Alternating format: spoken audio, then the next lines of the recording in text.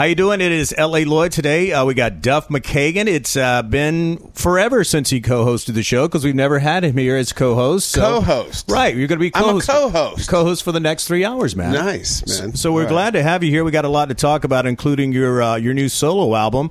So let's jump right into that, man. I mean, I after sitting here at the Scoot Inn, it just seems like the perfect setting for you and Shooter and the band. I mean, this is, outside Austin. I mean, I think this is going to be a really great show tonight. Yeah, I've done outside Austin with Velvet Revolver before. Right. And there's kind of, there's no pun intended, there's an air to that, to playing outside in Austin. Right. I played Stubbs. No, I played the other place. Is it Emos? Emos? Yeah. Yeah, I played that. Oh, with you played Loaded. Emos. Wow. Yeah. I played the Punk Rock I didn't Club. go to that show. I wish it was I'd have Loaded. been there. That was probably 1999 Yeah, or so. yeah. But I like this town a lot. I've been coming here for a long time, Guns N' Roses included, this tour with Shooter and playing like this place with Shooter. I've never played the Scoot Inn. Yeah. Some of these places we're playing like we played at Thalia Hall in Chicago. Right. It's beautiful. 1892 this place built. I've Wow. never played there. And I've always kind of wanted to. We played some places up in the Northeast, like city wineries. Yeah. Where people are sitting down. Wow. And I told the first crowd, it was D.C., I think we played. And I said, you guys, I've never played to an audience sitting down. Right. There was nice candles, and man. my wife had just told me right before we went on. I'm like, I don't know what to do. She said, her and I went to this club in Seattle one night. Mm-hmm. This is called the Jazz Alley, and we saw some Cuban jazz. Yeah. Where our kids were small, and we went and we got a babysitter, and we went to this club and sat down and watched. And she goes, "Do you remember what a good time we had? And we were off our feet. Yeah. And we had we could order some drinks and we had some food. And I'm like, yeah, that was really, these are what these people are doing. Wow. Their kids are at home. They've worked all week. It's Friday night. They're going to come sit down. So man, just be in that moment with them. And you got to love a wife that can set the mood perfectly for you mentally, man. She's always says the perfect thing to me, man. Yeah. She really does. And touring this record and these songs with Shooter and his band is, there's no reason for me to do a record right now. Right. Like I'm in the middle of my band's back together. Yeah. Guns N' Roses back together. Yeah. And it's like my bros, these songs we came up on and these things that made us all, and made me but I think we probably talked about it before. Observations I made, I can't help but be an observationalist because I started writing that Seattle Weekly column in 2008 or 7 or whatever, and it was a weekly column. And when you're a columnist weekly, you start to observe things. You got to write about something new every week. And I became this. I just got out of school right before Velvet Revolver. Really, I had to read. It was heavy, like business school. Yeah. I became a critical thinker. Right. And I became a critical thinker in all my reading. I read a ton of history. So I'd read like 4 sides of the same Gettysburg. Yeah, yeah. You have to. The truth is in there somewhere, right? You can't depend on one author's view, or although they try to do their best. And so observing and being a critical thinker and going out on that Guns tour at a time that was, I got sucked down the rabbit hole of all of I did it, man. I was just that sucker. Like I started watching all of the 3 different cable news networks. Right. And it was like October-ish 2015. The debates were happening, and this new catchphrase, the divide. Yeah, yeah. I'm like, what is this divide? I've been touring this country since punk rock band since 1981. Yeah. And really, like, I get out there, and especially now, like, because I read so much history. Last 25 years, I go out and see places, historical places, and when you do that, you talk to people. Right. And I go to diners and I do stuff and I go off the beaten track of a tour. Yeah. So it's not like, hey, the Guns N' Roses guy's here. I'll go to Monticello. We're playing nowhere near there. Little Bighorn. We're playing nowhere near there. Wow, that's cool. My point to that is I was this divide thing, and I read so much history. There has been catchphrases used before, to this time was to sell news, which was a little as kind of a journalist myself, because of a columnist, I thought that was a rather base, crappy thing to do. Right. But for people to stump on politically as well. And I went out on the road. My point to all of this, I went out on the road, and our first Guns N' Roses' first tour was America. Yeah. And I turned off all the news, and I muted everybody that I foolishly started to follow from watching all these news shows. I muted them all and went back to just following the Seattle Seahawks and the Seattle Mariners. Why I got Twitter in the first place. Right. And went out and talked to people and saw all my nerdy historical places. And there was a sigh of relief. This divide that we're talking about it's just not there, man. Yeah. And the America that I know and love, and I'm a proud American, is still there and alive and well. We care for each other and we work with each other. And even if you're a city person, if you work in a restaurant, you get your produce from the country, right. and we all interwork with each other. And somebody falls down, you reach out your hand and pick them up. Totally, and right? and we do that around the world. Yeah, we really do. But so I started observing this stuff and the divide and this. And I started writing pieces about it. Yeah, for my third book. Mm-hmm. And the book, I was sitting with acoustic guitar one night, the rare occasion that I'm in my hotel room. I carry acoustic guitar with me at all times. Okay. And I started playing the two chords that became It's Not Too Late. And it was a starting of a chapter. Right. Those words. Okay. So there's meaning behind this, we're doing some nonprofit stuff behind this for mental health and opioid addiction and homelessness and whatnot. So that's a really something so why a record now? Right. Why the hell? I wanted to make this austere sort of musical piece of something I want to do for a long time, this kind of music. I mean, it's for you. You did it for you, but at the same time, you're still giving something back. I mean, that's the great thing about it. I mean, obviously, you had some words to say, which turned into songs, and I know it was a whole deal of getting it all together, but it seems like at the end of the day, now it's all done and you're out here on the road, it seems like, well, I got that part done for me, now I can start giving back to everybody else. Is that right? And I hope my intention for the record, was to heal, and not point fingers, just like him, you guys, there's some issues out there. There's an opioid epidemic, there's homelessness, there's this and that.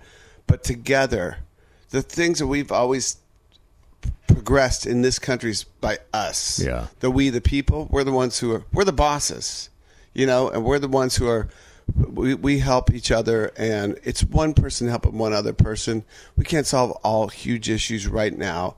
It's one person helping somebody else. I got to tell you, though, man, you have got a battle, as we all do as Americans and globally, because social media has really made that big divide, I think. I mean, and there's some great things about social media, don't get me wrong, but it's come a long ways from, like you said, following your favorite sports team or looking at dog and cat photos, too. Right. So, I mean, is there a way to kind of bring people back in and say, you're hiding behind this computer? Think about your words before you actually put them out there, because once they're out there, everyone sees them. We haven't learned. We're in our infancy on social media and how to communicate there. Right.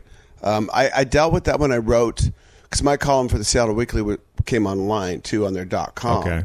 And some people would write to my column, and when they had something crappy to say, they would use anonymous. Right. And I said, look, guys, here's the deal. I write this column with my name on top. If you're going to respond to me, great. I take criticism, no problem. Yeah. But use your name. Use your real name. Right. And this is how newspapers in America started the editorial page. I mean, there was like 4 newspapers to every little village, Sure. right? They didn't print, and they had an empty page on the back. Right. And so people would write about some article in the paper. They put their name, like John Smith, 9 Scuttle Lane, and their address. Right. And somebody would maybe respond to that. So we've been responsible in the past for our words, right, and put our name to it and put our address to it. and we just haven't learned how to do that with social media yet. One thing I've noticed is just, how people can be so critical of, an artist's music or something like that. And then, like you said, they kind of come across anonymous. But my thing is, when I see stuff like that, I was like, would you walk up to Duff and say those same words to his face that you typed here, like on his Twitter site or something like that? They will not. Yeah. Nobody. I mean, it's not just me. To each other, and that's what I found on that tour when I went out for 2.5 years, not just in America but in the world. Like, we face to face, we have so much more in common with each other than separates us by a long shot. Yeah. And we treat each other cool, and whether it's in a gym, like you spot the guy that's or out. I went.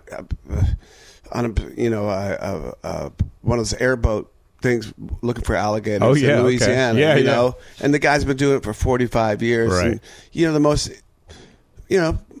alligators like marshmallows. That made me think. Had no idea. Who knew that? And then you start thinking I'm like, is that where marshmallows got their name? Right. We're in the marsh. I never thought about that. But we didn't talk about politics at all, and crossing borders of states. One's not red and one's not blue. Right. It's the same America I've been touring since 1981. Yeah. And we treat each other the same, and we respect each other. And there's social media where some guy could go, "You suck," but his name is like, Porpoise 129. Like, who are you, man? Right, right. So I don't pay it. I really don't look at. I post things on Soundcheck. Krakow, right. A picture of Soundcheck.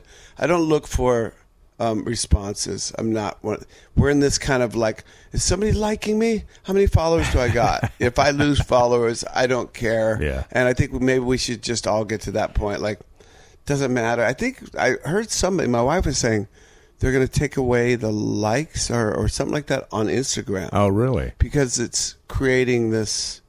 Makes sense. Yeah. I mean, I have to tell you, I follow the not so much this tour yet. I will. But as you were documenting all the worldly places when you were on the Not in This Lifetime tour, I mean, you did an amazing job. Like I said, it's so cool seeing you stand on this empty stage, before everyone comes in. It's just you and just this shot of you, or maybe a video you put on Instagram. I love the way you document that stuff. I mean, I kind of feel like I'm right there with you, man. So you kind of are telling a really good story. Yeah.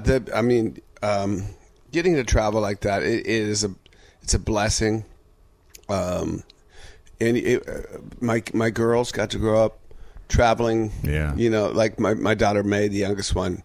I did an interview with her the other day for Vogue magazine. She just had a line of clothes. She's a freshman in college. That's man. awesome. She's 18. Yeah. But she goes, I took my first steps on a tour bus. I'm like, you did, didn't you? But wow, that really brings it home. They got they had passports when they were infants. Yeah. We traveled the world, and there's different cultures, and there's different to celebrate. Things that go through my head. Like we'll play Little Rock, Arkansas. Yeah. Like that cool stadium where the college football team plays. And I'm like, wow, I'm playing here. I've seen these guys on TV before. And here I am. Here I'm playing this place. And you see the guy, with the devil horns up, and he's rocking out, losing himself in the music. Yeah. I'm playing Kuala Lumpur, a Muslim country. Same rock crowd, losing their minds, and women with full head coverings with the same devil horns up, losing their minds. That's great. There's no difference. What a life. What a life. Right? And you start to see this like, oh, we're all in this together. Like, especially when it comes to, and if any bubble, we got these labels. No, you're in the bubble. You're a lefty. You're alt-right. All this crap, Like, are we really? No, I think, if there was any bubble I was in, it was one of really great. Like, we played these huge places all over the world. And people just came. Nobody asked who you voted for, or your politics, or your religion, or anything. It just came this umbrella of rock and roll. Yeah. That and these songs that people it was like this huge community every night we played. You know, like the band and the audience was in it together. Well, let's talk about the album a little bit, because I know that's what we're here. We're going to play a couple of tracks, but tell me about Shooter. And I guess before we talk about how everything was in the studio, just tell me personally, you and Shooter's history. Well, I met Shooter with his band Stargun, moved to L.A. Yeah, and I was down there from Seattle. There was some house party or something, and a friend of mine said this. There wasn't a lot of rock and roll bands in 2001. Rock music was going through a weird period. There's these young guys from Nashville. There's a rock band. So I went and saw him, and I met Shooter. I didn't know the Waylon connection or any of that stuff. Oh, really? But I recognized him then as, like, 1 out of 10 kids or 21. There's one of them that you know is a lifer. The other 9, you're like, if this doesn't work, they're out. Right. And I recognized Shooter then as a kind of a true believer guy. And then my band Loaded played some shows in L.A., and I got his band to open up. Oh, okay. And we got to know each other. He told me his story about his dad and his mom, and like, oh, that's a really cool way to grow up. You grew up going on tour, so you know what the deal is. And we remained friends. He even in Velvet Revolver, when we were looking for a singer, like, that's Shooter, Yeah. And Shooter, what I didn't know was, like, 2 of his biggest records that influenced his life. This shows our age difference. Is the 2 Illusions records of Guns N' Roses. Like, he knows those records backwards. He knows every liner note, right? Like by heart. Mm-hmm. Every lyric, everything. So he was kind of too freaked out, he said, to come try out, because there's Slash and me and Matt. That's awesome. It's like, I don't think I'd be right for that thing. Right. So we've known each other, and when I had these songs, I'd written all these songs on the tour I was on. We were speaking of, and my manager said, "You got to make this. You got to do this now. Just do it.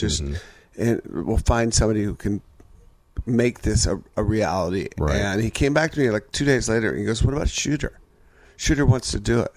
I'm like, that sounds perfect. Yeah. So, I got back from that leg of the tour, drove up to Shooter's house with my acoustic guitar. He had his piano up there, and we just started playing the songs and talking about instrumentation. He brought up, perhaps let's try 2 tracks with his band, with Aubrey and John and Jamie, and they were perfect. And once you add, like, pedal steel and fiddle into the song, it takes this whole kind of left turn into that sort of Americana-ish. How did you feel about that the first time you kind of heard it? Well, there's such beautiful instruments, and meanwhile, Shooter's doing, like, weird synth stuff, and there was stuff he goes down the rabbit holes on, or like church organ, or like a layering type thing. You mean? Well, because we talked about we did the record analog mostly, like on tape, right? Because we want this thing to sound timeless, and the way to do that is you kind of like got to go like 70s.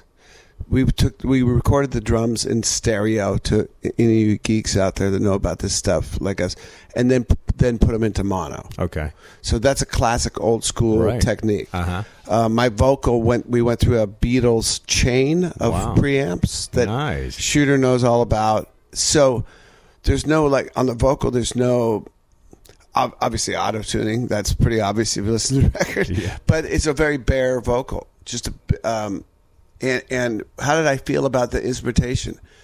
I just thought it was wonderful. Like, we used some other guitar players too. Jonathan Wilson, who plays with Roger Waters. I'd heard a song by him on the radio, and I'm like, man, this guy is amazing. And he goes, Shooter, of course, knows everybody. Right. He goes, oh, I know that guy. Let me call him. He's out, and he was in Africa with Roger Waters, and he had a little rig, and he recorded his tracks. You can hear his AC turn on if you solo the track, and that's on Tenderness. So even the AC sound of his room gave that song just a little ambience, huh? A little ambience. Yeah, that's awesome. And so it shows we did the record fairly quick.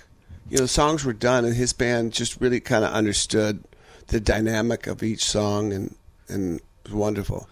I know you tell me that track listing obviously is still very important to you. And maybe it's because of that's the way we put a record on and we listen to it front to back when it was vinyl to CD to whatever it is. Yeah. Still important to you? I mean, because obviously consumers will throw it on Spotify or whatever, or download a song or something like that. So it seems like I hate to say the younger generation have kind of lost a little bit of that art of the track listing to appreciate it. But, what do you feel about it? We slaved over the track listing. Really? Of course. Wow. Yeah. That's great. Shooter is very into vinyl and listening to a record all the way through. Gotcha. And so, yeah, we paid a lot of attention. There was 5 of us. Shooter, myself, my manager, Mick Bob, who's been my bass tech for 32 years. Wow. He was there for the whole recording. We had and then Shooter's manager. We each had our track listing. Yeah. And they were all kind of different, so we had to settle on what we thought was the best. And Shooter has a really good ear for a movement on a full album. Mm-hmm. And what's been really cool, so surprising. The first week, the record's been out now for a week, and we went number 1 on vinyl in the country. That's great. Yeah. And it's like my manager showed me this list, and it had 1 through 10, and it had my name at 1. Wow. And I said, "It's just a list of the new vinyl that's out?" He goes, "No, this is your number 1 in vinyl in the country, and number 1 at whatever the Coalition of Independent Music Sellers." Okay. With vinyl and CDs, so people are buying the physical product. Yeah. So maybe that track listing, is working because it is. It takes you through a journey. We just went through another birthday without Prince here on this earth, and I know, man, you're well, I really didn't know about this till I saw some of your posts. I don't remember if it was Instagram or what it was, but I never realized till recently what a huge influence Prince was on you. And I was just kind of curious, maybe if you could talk about that just a little bit. Yeah, I was Prince. I discovered Prince. I was a punk rock kid playing punk rock bands, but at that time, 79 and 80, punk rock was this wide open thing where we listened to The Sweet and AC/DC and Motorhead and ABBA and just everything, right? Anything that was good and cool, right? And so a friend of mine said, "Man, you got to hear this guy Prince." At that time, I played drums and I played bass and I played guitar. Okay, he plays all the stuff like you do. But I heard I think it was Controversy record, so maybe it was 80. Wow, and that's going way back. And it just freaked me out. And I went back and bought his first 2 records, Prince, and For You is the first record, and then Prince. And I went down the rabbit hole. And 1999 came out, and there was a lot of heroin had come into Seattle at that point. It's about 83 or whatever, beginning of 83. And I would listen to that double record just over and over. And even my roommate was strung out. My girlfriend got strung out. Everybody in my band, everybody around me, it seemed the world was closing in on the heroin world. And there was a song on that record called Something in the Water You Drink. Apropos to nothing that was going on in my life, but just the mood of that song would kind of save me. Wow. And it really, that record gave me the courage. Somehow, some people say a record saved their life. This record didn't save my life, but it did. It gave me the courage to move by myself to LA. Yeah. And do something, get out. Right. While I could. Right. Yeah. That's amazing, man. Great story. Thank you for sharing that today. You're welcome. Chip Away has been getting some radio airplay recently, and I know it's a lot of times when you go back to selecting a song that might go out to as a single, if you will, and that's always been kind of a hard question because, like, if you could always pick the right single, we'd all be gazillionaires. But when it came down to Chip Away or picking one that says, okay, this is one we're shooting out to radio or whatever source may play it, satellite radio, whatever. What's the selection process for a single this in 2019? I don't think we chose a single. We just radio started playing that one, and it started with Outlaw Country. And then in the UK, I guess they're playing the crap out of that song. Okay. So it just kind of happened organically then. Yeah, we didn't they call it service a single. Yeah. Necessarily. Right. We did make a radio edit of that song. Yeah. Just in case, because I say some naughty Drop words. the F-bomb occasionally. Yeah. Yeah, that's okay. Well, it's a good song. I'm glad to be playing it, man. Yeah. How about videos? Now, back when, like you said, the early days of Guns N' Roses, I mean, MTV was just really taking off. I mean, it was a really lot of thoughts most of the time that went into these videos. Yeah. We can pick up our phone right now and watch any video we want that's ever been pretty much created by any band. Is videos important to you still? I think we should probably make a video. We've been so busy, with this whole thing, and I do have Guns N' Roses stuff going on, and I do have a family. And suddenly, like, we were on this tour, I'm like, should we have a video? So maybe we'll film something when we get to Seattle. I know some people there. Like, it's impossible. Like, how do we do a video on the road? Anybody out there? Well, this comes out in 2 weeks. Yeah. If you're good, like illustrator or something, or you like make cool cartoons, you're putting it out there, huh? Yeah, putting it out there. Make us a video. You might get hit by a lot of people, man. Well, I tell you what. Let's do one thing before we close it out today, and we'll do an artist pick. Obviously, we'll play "Chip Away" since that's kind of the quote unquote single. But give me another one of your picks from the album. It can be two if you want to. From my record? Yeah, from Tenderness, yeah. Oh, geez. And tell me why you chose it. Well, there's a song that really kind of I read J.D. Vance's Hillbilly Elegy. I don't know if you know that book. It really struck me. They're making a movie of it now. My wife says I should work for studios because every book I read, there's a movie. She's onto it. She's onto it. It's called Falling Down. Okay. I love it. All right, we'll definitely play that one, man. And for those of you traveling to Austin later in the year, we have our big festival here, the Austin City Limits Music Festival that Guns N' Roses is going to be playing at Zilker Park here in October. So I'm glad to get to see you here in a smaller venue tonight because, there's 50, 60,000 people a day, and it's unless and I'll big time you there. Like I pretend like I don't. Of course, so you want to? LA guy, get him out of here. Yeah. But get back and get some barbecue and feel like a Texan because you get 2 weekends here, which I think is really cool for bands that play ACL. You know how happy I was when Stubbs finally they went national with the barbecue. Oh, sauce. Really? So you're happy you can get it anywhere? I mean, I know it's for Austinites, you'd be like, oh, you got to go to this other barbecue. Right. I get that every time. Oh yeah. I'm like, no, I'm going to Stubbs. That's my joint. Yeah. I love that place. Are you a foodie, or you like to cook yourself? I mean, you get to travel all over the world and sample all these different foods. What are your feelings on that? I got to tell you, I eat really healthy, and if I'm not with my wife, I forget to eat. To be honest with you. Wow. So when my wife's on the tour with me, we go to really cool restaurants. Yeah. Talking, and we'll eat the local whatever. Right. You got to. Yeah. When you go to Kuala Lumpur, right?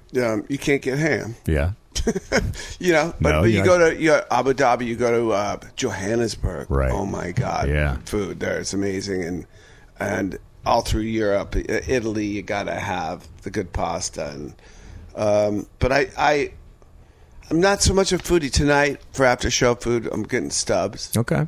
Is your wife on tour with you now? No, she's not. So you haven't been eating well is what you're saying. I just, I understand. I mean, I just worked out, too. You're supposed to eat like within an hour and a half after you work out. Yeah. But I'm so, like, where do I get something to eat? Yeah. My wife will go out and get something to eat. She's good like that. You have to eat now. I don't get, like, crabby, So it's people can't really tell if I haven't eaten or not. I just start losing weight. Well, you look very healthy, man. You look like you're water. Water's very much so. Water's key. Yeah, you got to have it. So, I take vitamins. I do take care of myself, and I do eat. I don't starve myself. I don't want to come off like that. So, but I'll just eat that that meat and cheese, and that's satisfies the appetite. Does it? Yeah. I carry almonds with me. Okay, that's good. Yeah. You know, one question I wanted to ask you also, you mentioned this earlier about when you went back to school, and, you know, the story I'd heard was, you know, like, obviously you'd done pretty well in your career with Guns N' Roses, then you had some time, obviously, outside of the band when that all kind of imploded there earlier, and you decided to go back to school. And was it economics or finance? I mean, because obviously, Finance. you know, you see so many people, celebrities especially, who have made a lot of money very fast, and then all of a sudden, 5 years later, they don't have any money anymore. I mean, was that kind of your wake-up call?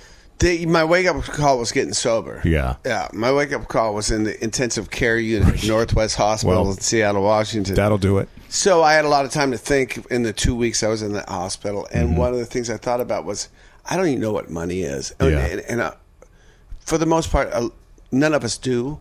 You know, I grew up in a blue collar. My dad was a fireman. There was 8 kids. You do the math. Wow. So I didn't know what money was. I come from punk rock. You know, I still live a very simple life. You know, if you were to hang out with me, you would. I don't floss. I've done well financially, and I went back to school. I went to school. Right. I got a GED. So yeah. Okay. people say you went back to school. No, I went to school. And I got so into it, and I'd made money in my 20s. I didn't know what a stock or a bond or what risk meant or what a mortgage really was. Right. And, you know, you're too embarrassed to ask people because you're supposed to know. You've made all this money. You're supposed to know. And so I got into school, and I was that student always raising their hand like, can you say that one more time, please? Right. And then I had some good professors later on in my later years of school that I could bring in, like, Guns N' Roses financial statements. I'd black out the numbers. Right. But can you help me read this? Yeah. Like, help me put this together.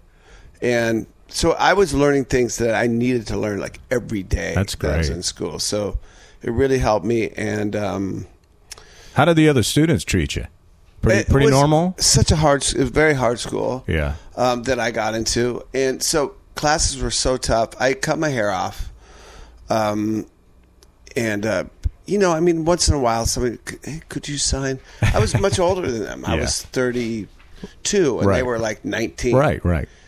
Typical college. So, but, you know, once in a while, I need to do this. Could you sign my CD?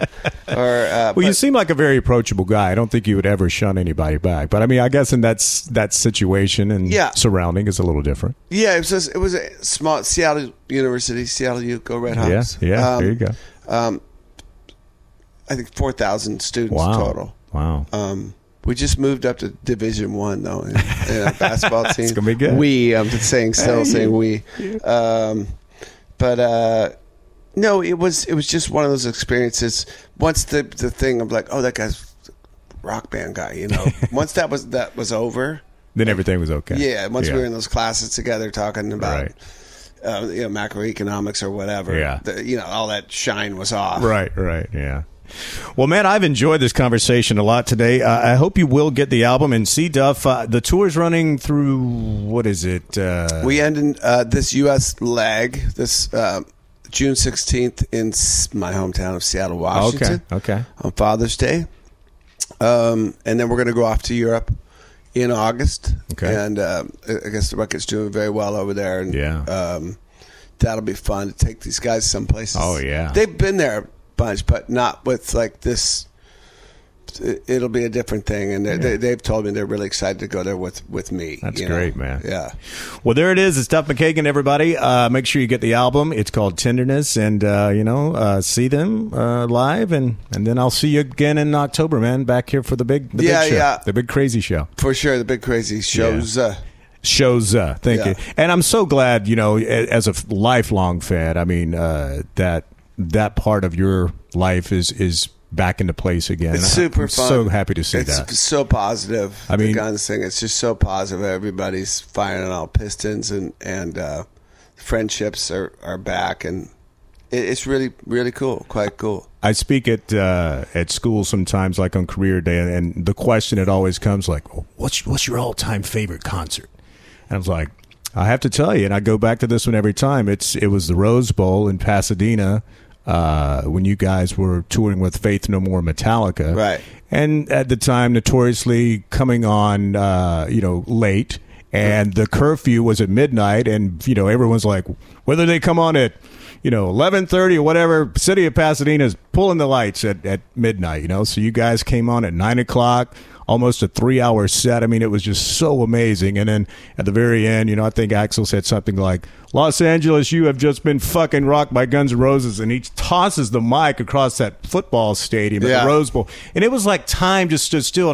And the sound guy left the mic hot. It was like, yeah. It's the most cool thing I've ever He's got seen. an arm on him, too. Oh, really? Yes, he does. That yeah. thing went almost to the 50-yard line, man. It was crazy. So, well, thanks for taking some time today, man. I really enjoyed it, dude. And I can't wait to see the show tonight. All right, cool. Thank you. Thank you.